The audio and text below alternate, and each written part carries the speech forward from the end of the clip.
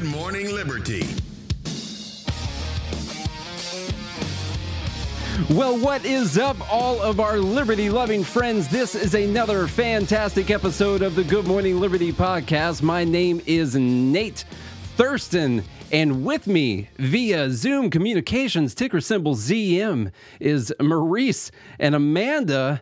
I'm going to introduce you guys as the Civil Discord podcast. This is a combo that we're doing right now. What is up? Oh, just living the dream. I've been incognito for probably about 3 weeks now. Took a nice little media break, and it has been great. I noticed. I've been like, what did I do to piss Maurice off? I'm so sorry. What happened? That's like all I've been. That's all I've been thinking about. I don't know what's going on. Amanda, how's your day going so far? My day is going fantastic. Best part of it's right now, getting to talk to you guys and hang out with the live group. You mean it Definitely. wasn't whatever classes you were taking on Machiavelli or something today? We're still, because UCLA is on the quarter system, so I'm not back in school for a bit, but I am writing a paper over the summer. My strategy for writing papers, by the way, is to have a paper and then write about literally anything other than the paper that you're supposed to write. So it's been going well. I might crank out a couple articles for you instead of finishing this thing. That sounds pretty good. I've been waiting for your synopsis on Afghanistan to come in any day now. So I have a 5-point plan. So one of you, I want to talk a little bit about each one of you. Now, Amanda, you got your own Rehumanizing Project episode, but still, for everyone who hasn't listened to that, we'll go through some of that stuff. But first, I want to know about your podcast. Whoever wants to talk about it and tell everyone what it's about. Whoever tells it best. Amanda definitely speaks a lot better than I do for anybody who listens to the podcast.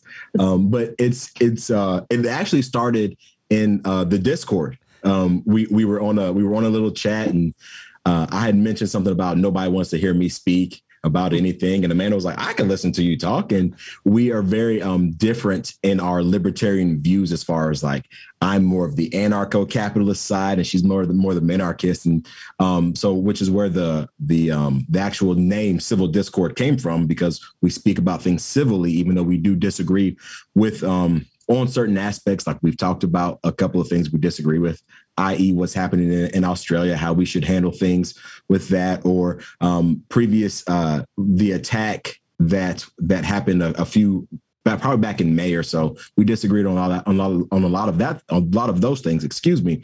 But we met in the Discord, just kind of talking in the Patreon group, discussing things. And in case nobody knows, Amanda is stupid intelligent. Like, I'm talking through the roof.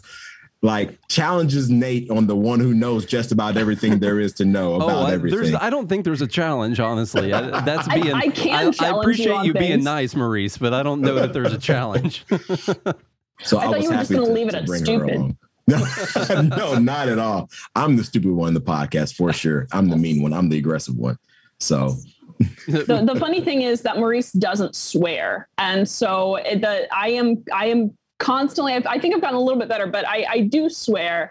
And so every time I do it, I'm like, am I in trouble with Maurice now? So, aggressive is a relative term. I didn't understand what the name came from exactly. And it's really the two of you. I didn't realize that you had any disagreements on anything. So that's a really cool name. I like it. Yeah, the name. So I think the first time that I used the phrase civil discord was as a typo in a statement of purpose, because I was trying to write civic discord and I wrote civil discord, and I thought that's not right. So I was able to edit it before I sent my application, but it kind of stuck with me. And because I define myself as a civil libertarian, Maurice is obviously an anarcho-capitalist. I thought, okay, well, I initially pitched civil anarchy, and we thought that was a little bit too strong because it can turn some people away. What we really want to do is we want to bring in people who maybe aren't libertarian, are just skeptical of a lot of things, but when our tagline is radically curious or radical curiosity. So we want to bring in those people. We don't want to push anyone away with anarchy or anything like that. So civil discord, it's sort of a play on civil discourse. But yeah, we do have our civil discord from time to time, and I think it goes well. I will say I've been listening to it, and it's really good. I was listening to the episode about Australia earlier. I really enjoyed the episode about Afghanistan. And you guys do a new episode every week when you want to. Is that yes. How it goes? Yeah. Or it's every week when my internet wants to work. Okay. Because here lately, the internet that I've had, I've been without all types of internet for probably about every other week on and off. It's nuts. It is nuts. You know, yesterday I thought that I was without internet. It turned out I had plugged my phone into my computer and I was actually just connected to the hotspot, and I have terrible service at my house.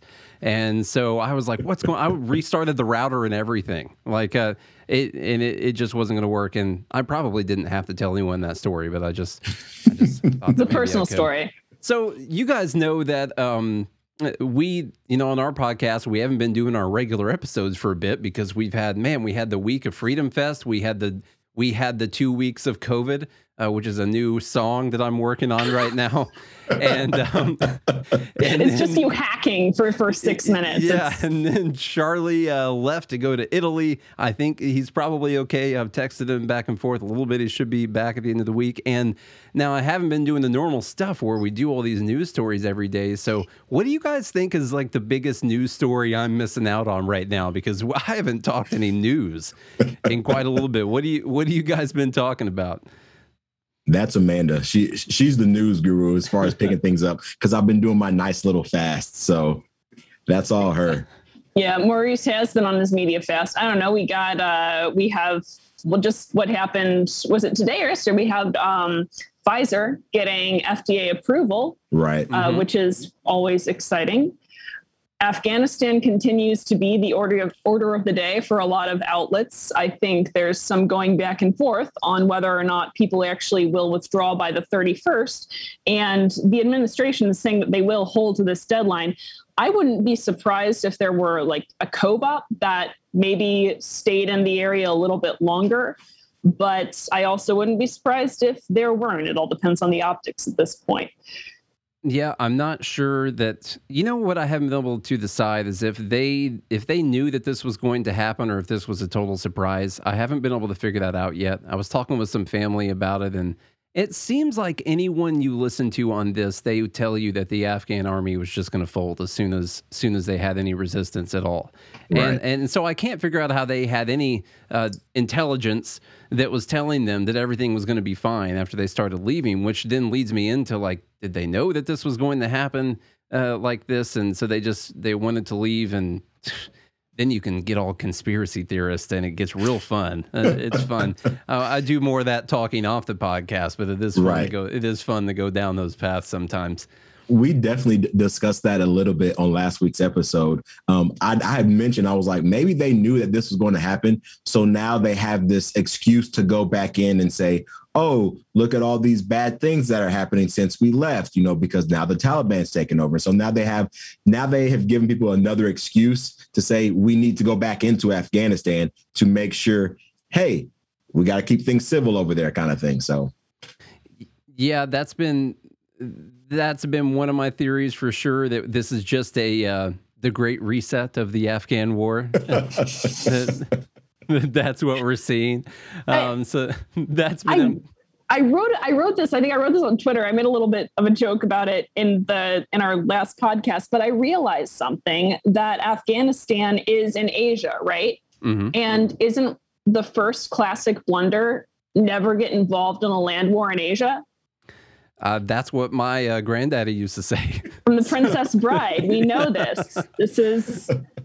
I might have just dated myself significantly, but so I don't know why we're erring in that regard. Yeah, I mean, I feel like we should have, if we were going to learn that lesson, it would have happened over quite a long time right now. So that's been really interesting. And, you mentioned the Pfizer vaccine being fully approved. What I kind of crossed my mind while you were saying that is whatever the safety level of the vaccine is, it didn't change because the FDA just approved it. It was already there. It's the same vaccine that it was before that.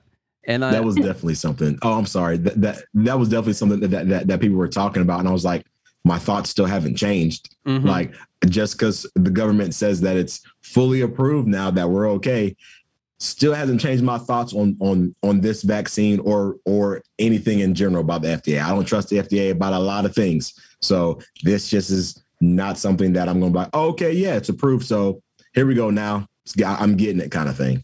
Yeah, I hope that that's a lesson that, and I'm not really, I know nothing about whether or not the vaccine is safe at all. Right. I haven't had it. I haven't done any tests on it. So I don't really know, but what I hope people will take away is that people were already taking this vaccine and it wasn't fully approved by the FDA. They just fully approved it. Nothing changed whatsoever. And I hope it will tell them just how useless the FDA really is.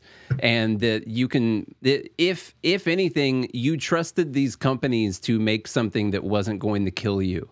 And that's what you did. Even more so, a lot of people on the left. You trusted the companies to make a product that was going to save lives instead of take lives. I don't know what that would come from, but it sounded catchy in the moment. So why can't we just do that all the time? We can't because people don't trust us. Yeah. We're selfish. We're mean.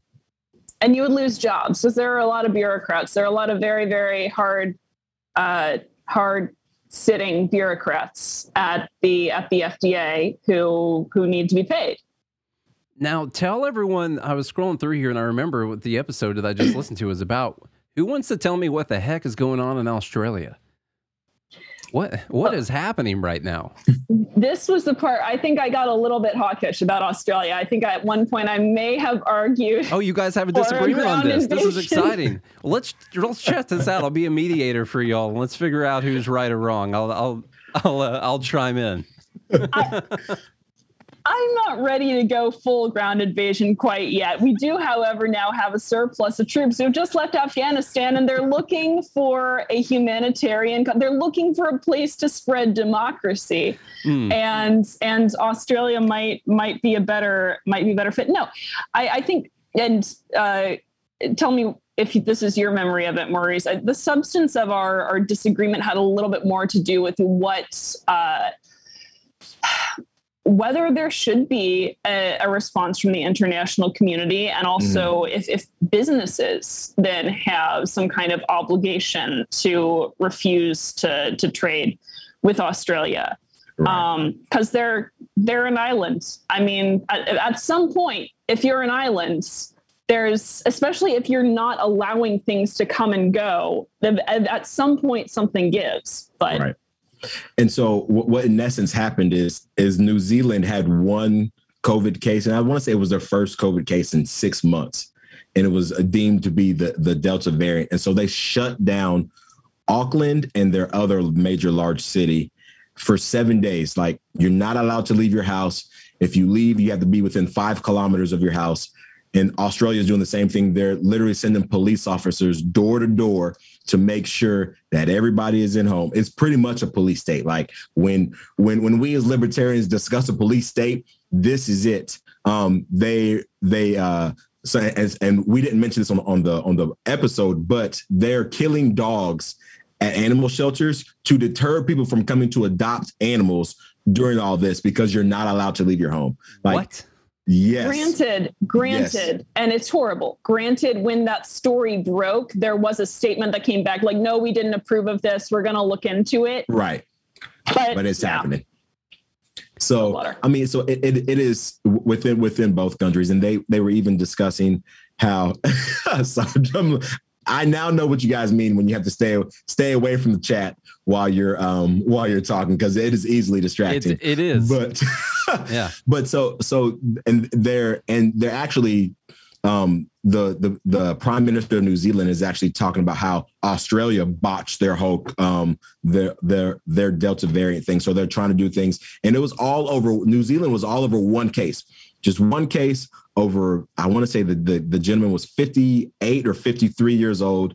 His wife is vaccinated. He wasn't. So they shut down the entire country because of that one case. Nicole brought up a good point in the group chat. She says that she was told to, quote, take a fucking seat because it's, quote, to protect the Aboriginal communities. But here's the issue is that the Aboriginal communities do already have a very tense relationship with law enforcement. And there have been several stories about how this is exacerbating pre-existing tensions between the Aboriginals and law enforcement officials. So I think protecting Aboriginal communities might require a different strategy. My only concern, well, not only, but my concern was and is that this is one of those things that I don't think should go unresponded to in some regard.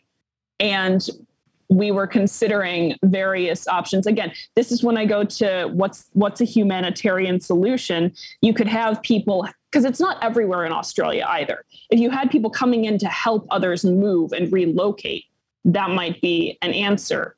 But of course, you'd have to do that on a big scale, and you'd also have to be allowed into Australia, which is currently not happening.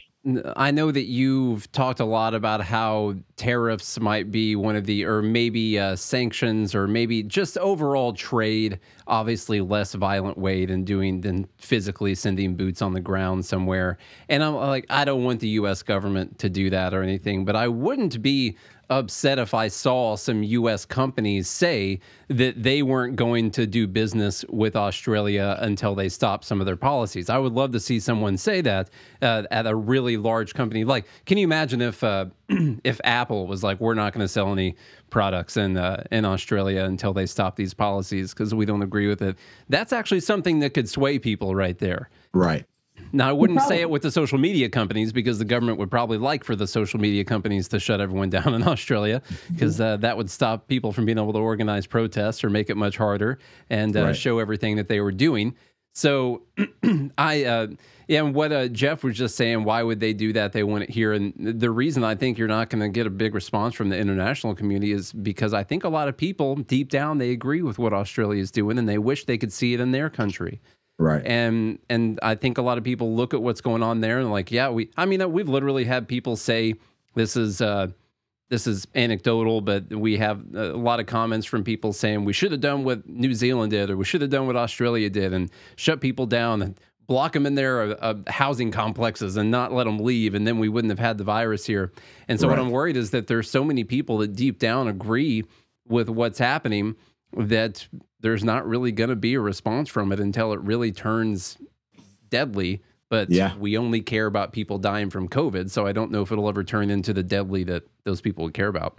Right. It's already turned violent, and I think I share your concern that if you can't really, it's unlikely that you're going to see private companies saying we're not going to trade with you, Australia, en masse, unless there is an incentive to do that. And a lot of times that incentive comes from the people. I'm not sure. Australia isn't really even getting that much attention. And I brought this up earlier too, that I think a lot of it has to do with the fact that we expect that Australia is going to be a nice Western, well-performing country.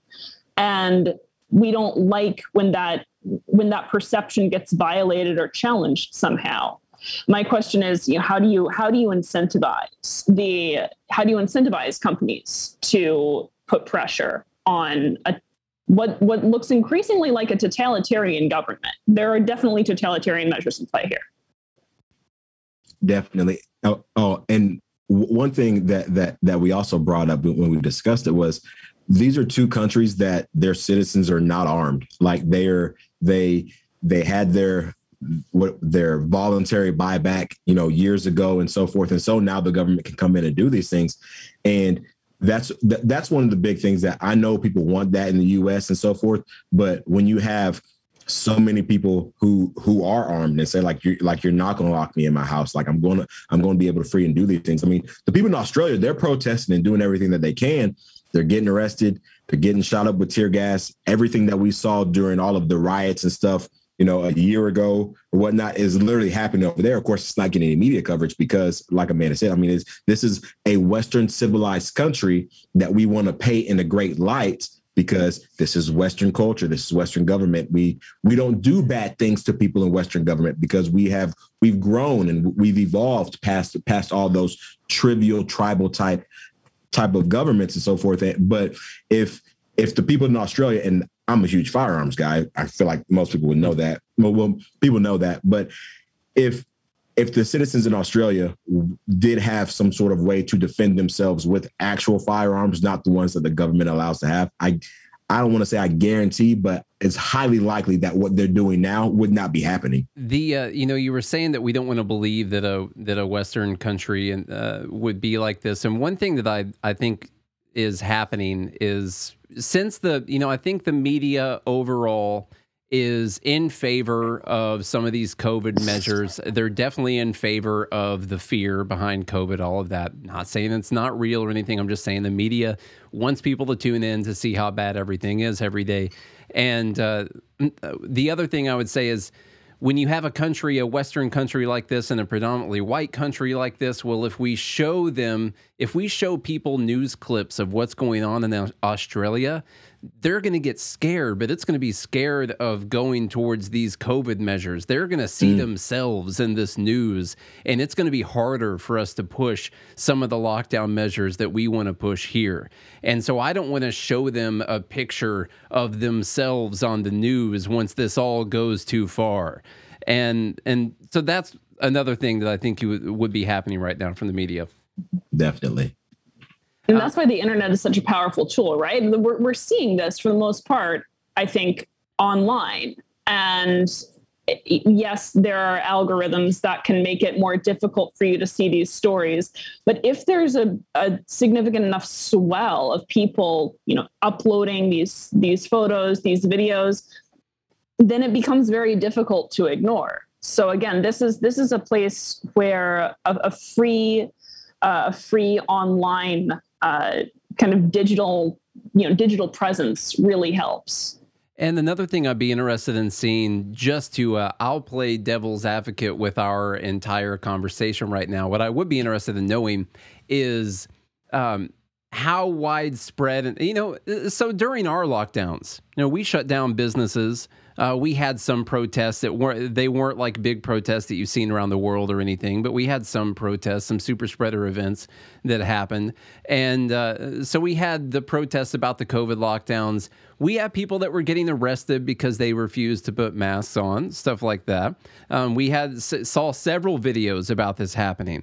And I'm wondering, what I wonder is if you could come up with as many videos from the United States over the last year as videos that you've seen from Australia of some of the same things happening, some of these altercations that occur with police, because obviously when you get maced by a police officer or you get arrested, it doesn't even have to have anything to do with what you were doing. Like, it doesn't say someone doesn't have a mask on, so mace them real quick. It says they were disobeying whatever my orders were, and then they were resisting, and then I can do whatever I want after that. So it can eventually lead to something like that, I assume. So what I'm just wondering is, we need to find an Australian to come here on the podcast, and they can speak for the entire country, and they can tell me exactly what's going on, because that makes sense. Well, I mean, I'll tell you what we don't have as many of. We certainly don't have as many clips we don't have as many news reports where people are outright saying, be on the lookout for this man who's escaped his apartment because he's tested positive for COVID. We don't have. I don't think the U.S. has any coronavirus detention center known as the Center for National Resilience. I continue to harp on this because it's terrifying. Do not name any kind of detention center the Center for National Resilience, please. Especially if it's not if it's a segregation type of thing. It's too close. It's just a little too close. So we don't have that. You do see more extreme measures, I think, being taken in Australia. But you're right that we can't speak for the country. Stone Cold was asking, can you leave Australia right now? Like, are they allowing travel out at least? No, they're not allowing travel. Not out. I mean, I understand not in that they would stop that, but not out either. I don't believe they are. No, I could be wrong, but that's a problem. That's a problem again, where I want to see some kind of maybe an NGO coming in and getting these people out of the country. See, this is the problem with ocean walls. They're made to keep people in, you know? They are. You got to have Nate and his walls. You got to have those normal fence walls because you can get around those. The ocean walls are the ones that you really have to be worried about. Right. So one thing, Maurice, you didn't get to do a Rehumanizing Project episode. I want you to give everyone a little bit of your backstory and just catch everyone up. Tell us about your entire life and everything that makes you, and then I don't know. I should have enough space on the card for that. So all right, go ahead. Oh well, so I'm an Army brat. So I grew up, and I mean, go ahead and think what you will about that. So I grew up around the military. My dad was in the Army. He was a police officer. So I grew up in very structured homes. I mean, my exactly. I'm a Fed. Yes, exactly. I'm the only male in my family, in my lineage, that has not been in the military. So go figure. But my mom wouldn't allow me to go into the military. She said, "You're the only boy, so you're not allowed to go." I said, "I'm cool with that." And that was right around the Afghanistan, Iraq wars and so forth. So, and I was going to go in the chair force if I was going into any form of armed services. So when I went to school, got my degree. At the time, I was a staunch Republican. Unfortunately, voted for John McCain, and then kind of heard about Ron Paul, and of course, from my military background, was like, man, that guy's an isolationist. Like, I'm not dealing with that guy. He just wants to leave everybody alone, and then we'll have the Mexicans come in and invade us. Like this was my mindset, and I remember going back and forth with a guy. And in 2012, I didn't really care about politics. And then I actually started. I'm a very, very, very religious guy. So very, very devout Christian. And I really started to get into theology and really started to understand the Israelites and how they operated prior to having a king, and then understood what being a Christian really was, and how, in essence, it was don't hurt people and don't take their stuff, but you have to live according to whatever constructs are within the area. It's okay to disagree with them, but you have to work within those constructs. And it's like, man, I don't vote this way. Like if I'm going to live this out, this walk out, then I don't vote this way. Like people who I vote for, they're pro-war, they're pro-spending more than you have. They're all of these things. And so 2016 rolled around, and I was just like, this is a prime example. This is a prime time not to vote for any of the two major players. And I was like, okay, Gary Johnson, I'll listen to this guy a little bit. And so libertarian. So I voted for him, and then started diving down the libertarian rabbit hole. Was just got into everybody and everything. And it started on YouTube. I would listen to a little bit of Ben Shapiro owns this lib. And I was just like, okay. And I'm like, well, Ben Shapiro and I don't agree on a lot of things. But then it went from him to Steven Crowder owns this person. So I was like, okay, Louder with Crowder. Like I would listen to that. And then my sister actually was like, you know what, who you really should listen to? Like you should listen to these guys at Good Morning Liberty. Like I feel like you guys would check them out. And this was literally like on my way down this path. And so I was like, okay, I'll check them out a little bit. And I really got into firearms, like severely, heavily. My wife was like, you need to have a hobby. Figure out what that is. And so I picked bourbon and I picked firearms, two of the most expensive hobbies you could have. Go figure. At the same time. Yeah. Exactly. Right at the same time. Drinking and shooting you picked at the same time. They got to be, yeah. Exactly. I guess it's how you have to deal with marriage, because we were newlyweds at the time. So I was learning, but no. So so I ended up going down that rabbit hole, following a different firearms enthusiast. And then I started looking at laws around firearms. So I was like, man, I've got to do this. Like, man, this stuff sucks. Like, I'm not dealing with any of this. And then so listening to Good Morning Liberty, I was like, man, these are some smart guys. Like, okay. And then so I started listening to more and more different podcasts. This was probably when I moved back to Texas. So about 2019. And I had just gone down the hole.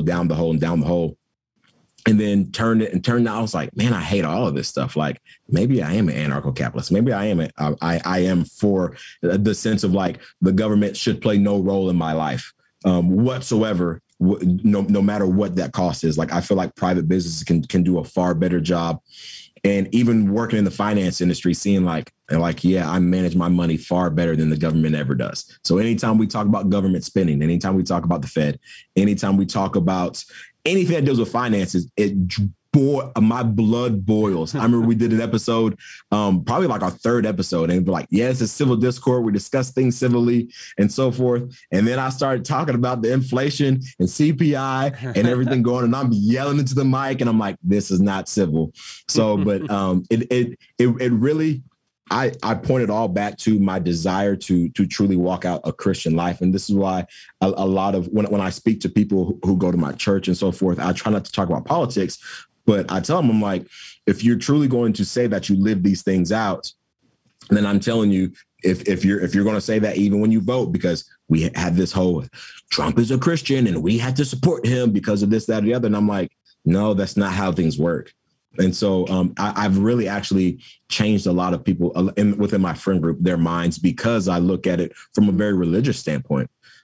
So they'll think like, okay, if we really do care about the poor, if we really do take care of the widows and the orphans as we're supposed to, then this is the best way to do it, not passing the buck off to somebody else because I'm too lazy to do it. So that's kind of how I got started, and how I ended up here today. So you don't think that Jesus was a communist? Oh, no, not at all. Okay. And I used to hear that all the time in high school. Jesus was a communist. I'm like, what? That makes no sense to me whatsoever. You're like, what are you talking about? He was an anarcho-communist.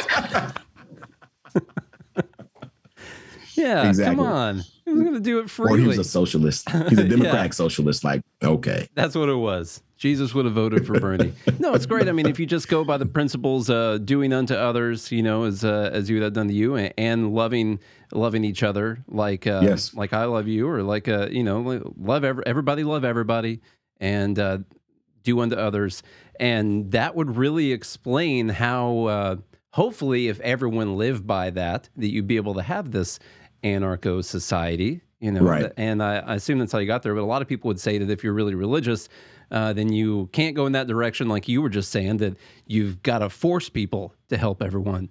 And that's just not really the way to do it. I don't agree. Not at all. Not at all. I don't agree either. I do not. Amanda? Yeah. Same thing. I want to know every single thing that happened from what you can remember up until now.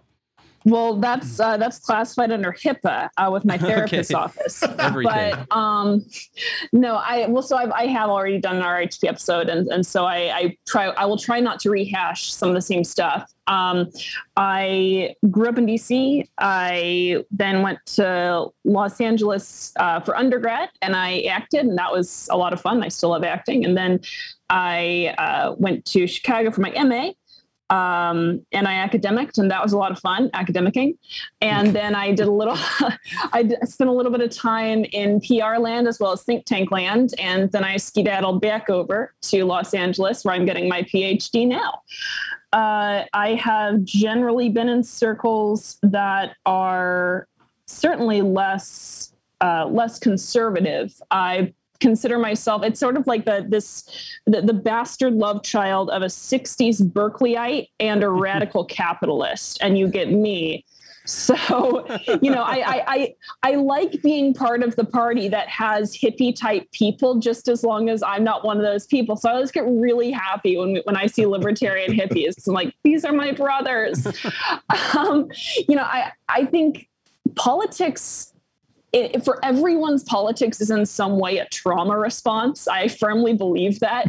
And in my case, I never had any reason to have any faith in anyone else's authority or to see anyone else's desire to protect me as anything other than a threat. So I think when you grow up that way, it gives you a greater respect for developing your own sense of self as an adult. You learn, you also learn, though, that life without any meaning is life without purpose, and that's even more arbitrary. So you get to create your own meaning, and that is your job. Now, where I think that comes in with self-ownership in politics is that I think one of the fundamental imperatives of human being is creation, and that owing to the distribution of knowledge, the fact that all of us operate with incomplete knowledge, the most efficient means and the most empowering means of creating is to do so in civil society.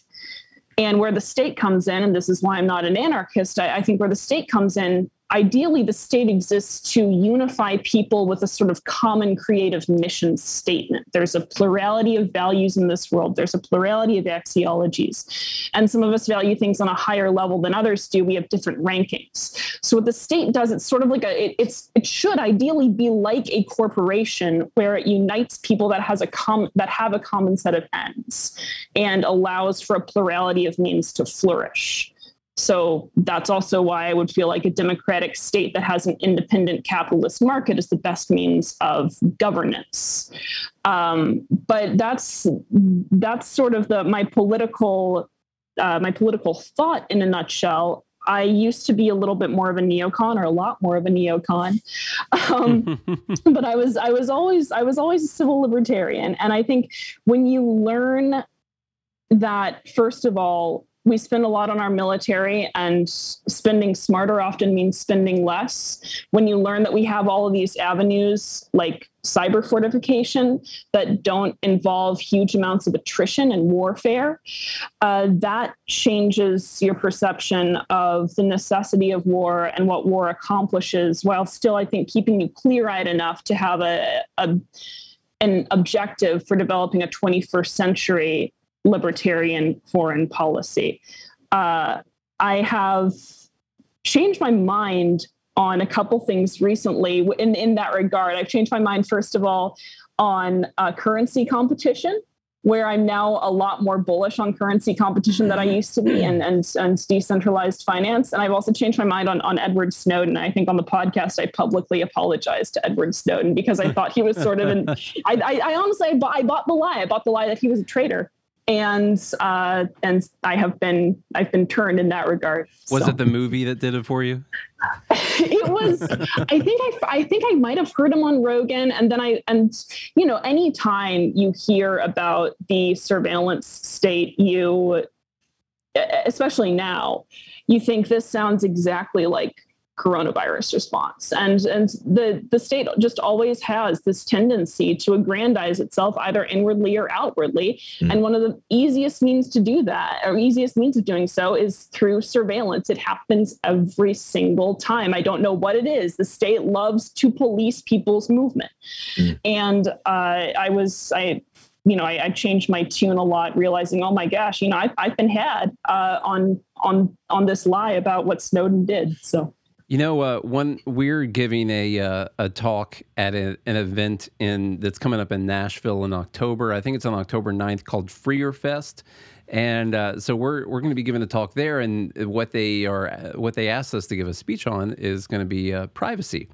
And it's not something that we talk about a ton. Charlie gets a little bit more worked up about the Fourth Amendment and everything.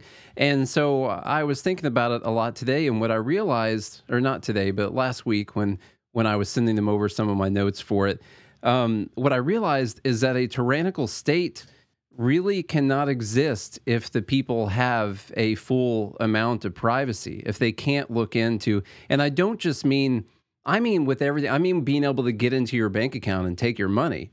I believe everything. Like, I mean full privacy, a disconnection from the state where they cannot figure out anything about you.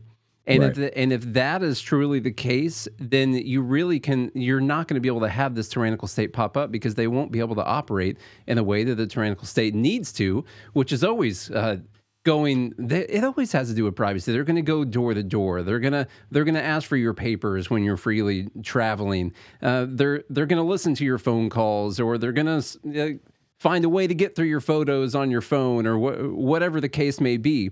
And so that's really an idea that I'm working on. I'm trying to work through it in my mind right now, and I've kind of written all of this down and trying to organize it. And we have to talk. I'll have to talk about this for an hour. So I've been working on the speech a little bit, but I don't know. That was just kind of random, because you're talking about the privacy thing and the state. I feel like that's really what always happens. They kind of take they have to have your privacy. They have to take it from you. I get dorky about this, and Foucault gets a bad rap, but he was actually one of the early people who identified the fact that, or at least in this century, the past century, identified the fact that the state thrives on surveillance and on quantifying things and on labeling your identity based on a characteristic that now becomes who you are. And the state loves doing this. And he says the census would be an example of that, which is less insidious. But there are other means as well. You want that panopticon state. And what's curious is that it's always under the guise of protection, right? Mm. But America has to add that extra step. And they have in the past had to say it's to protect your liberties. And now there's less and less of a need, I think, to even say it's to protect your liberties anymore. It's just to keep you safe. Right. A few people are saying no. Well, why? For what would we be safe? What's the end goal there? It's an interesting thing, and it is just something that the state enjoys doing. It's a means of aggrandizement. It's also dangerous, if you think of it in another respect, privacy is also important because you don't want to have someone like China or Russia being able to get into various nodes of various platforms and screw stuff up. Right. Yeah, that's true. These days, I'm more worried about the U.S. than I am China or Russia. But no, I mean, longer term horizons, those are things to be worried about too. Maurice, did you have anything on? Did you have anything on this? I wanted to make sure you had a chance if you did. No, it's all good. The mere fact that I cannot fully live off the grid, it just shows the need for government surveillance. Like the fact that I have to be able to, that the government can have access to my bank account like nothing. I've had this is another probably trauma thing that's caused me to hate the government as much as I do. I've literally had my bank account seized for like $153 as a broke college student because somebody else's name was attached to my account and I didn't get any of that money back. I'm like, how am I supposed to spend any of this? Like, I can't do anything. I was literally, like Amanda said, it probably people's disdain as far as politics stuff probably came at some traumatizing event. That was probably my traumatizing event. Like, government, feds, I know you're listening. You owe me $153.33. I want you guys to know that. Man, it's rough. But I mean, definitely, I want my $153 back, people. Grr. Honestly, if it's only 153, you're doing better than a lot of, Yes, you're doing pretty good, I guess. Isn't that bad that would even say that? Like, if they've only stolen this amount of money through force from you, then it's not that bad. Comparative, you're good. So one thing I want to know as we start, we don't have to wrap up immediately, but I know Maurice's internet is arguing to the contrary. But what I want to know is, what are you guys' goals? Like, what do you hope to accomplish with the podcast, both, personally, or what are you trying to, do you want to change the world? Is that what we want to do? Because that's my goal. I'm just going to do a little simple task of changing the world. So what do you guys want to do? Definitely. That was the birthing of this is like, we're trying to change the world. And I would love for us to grow as far as, I won't say necessarily host, but people who disagree with us as a host. And so we can really just kind of like toss things back and forth and have a discussion and hopefully change people's minds on that. We're actually going to be on another guy's podcast here in a couple of weeks. And I remember when he first started his podcast, he was very much he was very much like a middle of the road thinking like, war is really good because of this, that, or the other. And all I did was have a conversation with him on his post on Instagram and say like, hey, you may want to check this. You're talking about principles over politics and so forth. But let's talk about this and let's talk about this. And I want to say episode 3 of his podcast to now, I've seen him slowly progress to like libertarian views and almost I would say he's almost full blown minarchist right now, which I consider that a win. Mm-hmm. And so if I can do that with just with the podcast, I mean, even though our listenership is not high, which is fine, but if I've got 50 people in a room who are listening to me and listening to us talk and we're able to change their minds, then I'm okay with that. And it's even kind of moved over into my career change. So now I'm teaching, and now I'm teaching kids about how much Uncle Sam takes from them every single paycheck.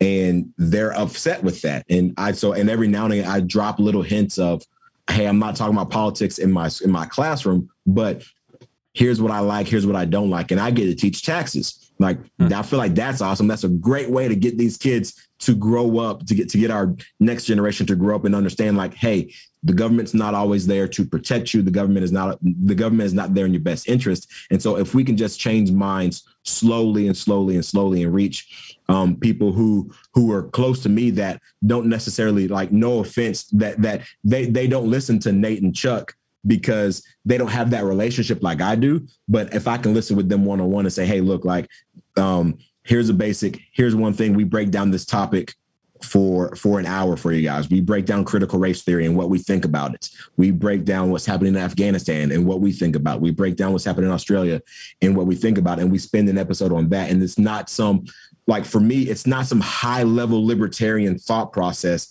that is, oh, you're so stuck in your ways and there's no level of communicating. There's an actual level of, hey, I know the guy who's speaking and I trust him and we have that relationship. So I can listen to his podcast and he's actually making a little bit of sense. He's teaching my kids.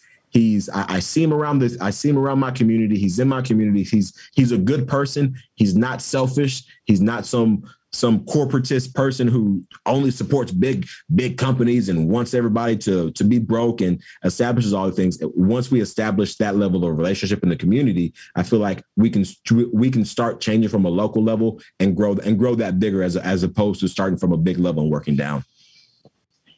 Yeah, for me, I don't even think of it I don't even think of it as being about changing minds. That's although I am definitely trying to become the supreme overlord of liberty, and we've established that. So I would like that.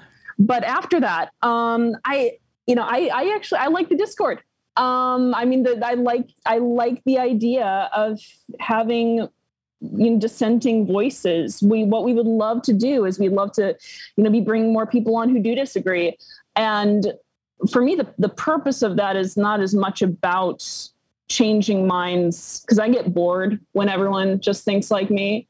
I want more information. I want other people to have more information so that I think when you understand that there are multiple perspectives on an issue, you're able to think about the issue on a more critical level because you realize it's not cut and dry and you realize it's not easy.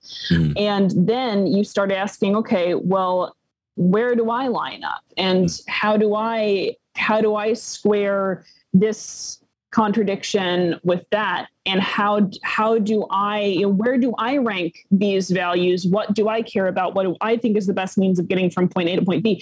So what we want to do is we want to be able to have more guests on there. We want to be able to have more of a back and forth that at times can maybe get a little bit tense, but it's all toward the end of getting more voices heard and amplifying diverse voices. So yeah, we'd like to mix things up. We'd like to, of course, grow our listener base. We'd also like to grow our guest base. So definitely. Yeah, I think one of the really important things is to be willing to, the thing about having a nice long form conversation about just say a single topic and you just talk through it for a half an hour, 45 minutes, an hour on one single topic, you've got to be very open-minded on it. And I know that both of you guys are, and that's why it's really great. You've got to be willing to be wrong on an issue, willing to have your mind changed on something. Definitely. And if you don't go into the conversation with that, then you're really not going to discover anything new in the conversation. You've already decided that you know everything. You're just looking to back up your preconceived notions about everything. One thing I want to know, a question I had earlier, have either of you changed each other's minds on anything? Yes. You changed my mind about hate crimes. Yes. At first, I was against hate crimes, and now I'm for them. I think they're fantastic. No. Sorry. Oh, big fan of them. I just not enough of them, honestly. Yeah. It's very anti-hate crime. No, Maurice changed my mind about whether crimes should be prosecuted differently just because there was a hate crime. And, all crimes are hate crimes. If it's a violent crime, it's a hate crime. So, he got me at the very least to think differently about it. Because of course your gut reaction, your knee-jerk reaction is that, well, if it's a hate crime, then of course it's worse, and it should be tried different or prosecuted differently. But at the end of the day, violent crime is hate crime, and we're drawing, a hate crime is assuming intent. And if that's not clear, then it's very difficult to make the case that you should punish somebody more just because you think that they were thinking something when they committed a crime. So that was one thing. Well, and the justice is supposed to be for the victim. You're supposed to be bringing justice, and by giving different punishments just solely based on what the color of someone's skin was, you're just blatantly saying that you're valuing different victims differently, just solely based on that. Because if you think about, that's what the punishment is supposed to be. There's supposed to be some kind of justice for that victim. What are you saying about someone who was white, who was murdered in the exact same fashion as someone who was black that was murdered in the exact same fashion?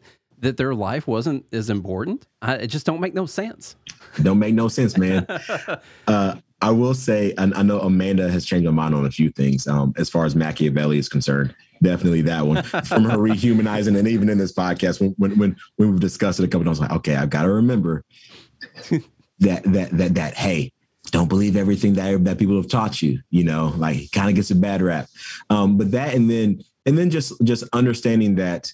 I know we talk about an individualism, because there are some times where I'll say, like, well, if the business wants to do this, then they can do this. But Amanda always reminds me, like we're here to protect the individual. So if we cannot protect the individual, then who are we protecting? And so there are situations where I'm like, oh, well, if the business wants to do this, and she's like, that's not right. Let's make sure that we clarify those things. And I was like, okay, like, yes, you are right. So there are some things where I'm like, you know what, Amanda's right. Let me backtrack. Let me rethink some things. And like you were saying, Nate, in these long forms, it does give us some time to like sit back and think about my position. And say, like, okay, like, is this, because if I've got to talk about this for an hour, then I've got to make sure that I have my position steel-manned, ready to go. And there are some situations where I don't. I'm like, you know what, I was wrong on that. So let me take a step back and we'll move forward. Even though I still think that if we invade Australia, it needs to be companies invading Australia, and by invade I mean leaving, so people stop doing business in Australia. That's my 2 cents for that one, though. And the man that would be pro-war with Australia, I guess. They will be greeted as liberators, Nate. All right, well, Amanda, go watch some Ron Paul, and then we'll talk a little bit more about some of the Australia stuff. No, but guys, I really appreciate you coming on, and I hope everyone in the Discord is going to go follow that podcast. I hope y'all agreed. And it's a good thing Clay's not here, because we just did a really long ad for the last. There was some time we talked about news in there for a little bit, just to give a little taste of what y'all talk about, Right. But anyway, I hope everyone goes and subscribes. And Maurice, it's really good to talk to you. Amanda, it's great to talk to you as well. We just talked last week, so. I know I'm intimidating, so it's always a little bit of a. I know. No, it's great to talk to you. I'm trying to wrap it up because I was worried it was about to turn into a debate, and I didn't want to do that. So, gotta end everything real quick before we talk about this business thing that Maurice was just mentioning on the mind changing. Yeah, we can do that. We can do that. We'll have to do that sometime. Oh, schedule that. It'll be fun. Right. Definitely. You've got a link to my schedule now, so actually now you can just just be scheduling myself in some debate every day. Yeah. So I really appreciate both of you coming on, and tell everyone where to find it. Is there a website yet, or just searching on, you got the social media lined up? I know I followed you on Twitter earlier. Definitely. So Civil Discord is the name of the podcast. You can follow us on Instagram at Civil Discord Podcast. You can follow me on Instagram as well at Call Me Maurice, like Space Cowboy. Some people call me Maurice at Call Me Maurice. And then Amanda's got our Twitter game on lock. So yeah, the Twitter is at Civil Discord Pod, because they don't let your name be long enough for podcasts. So at Civil Discord Pod. If you want to follow me, you can. It's at Ajax the Griff. Griff for whatever is GRYFF, just because I thought that looked cooler. But Ajax the Griff. I hate the Twitter link thing, by the way, because I had to put good AM Liberty, and it was the only thing I could come with.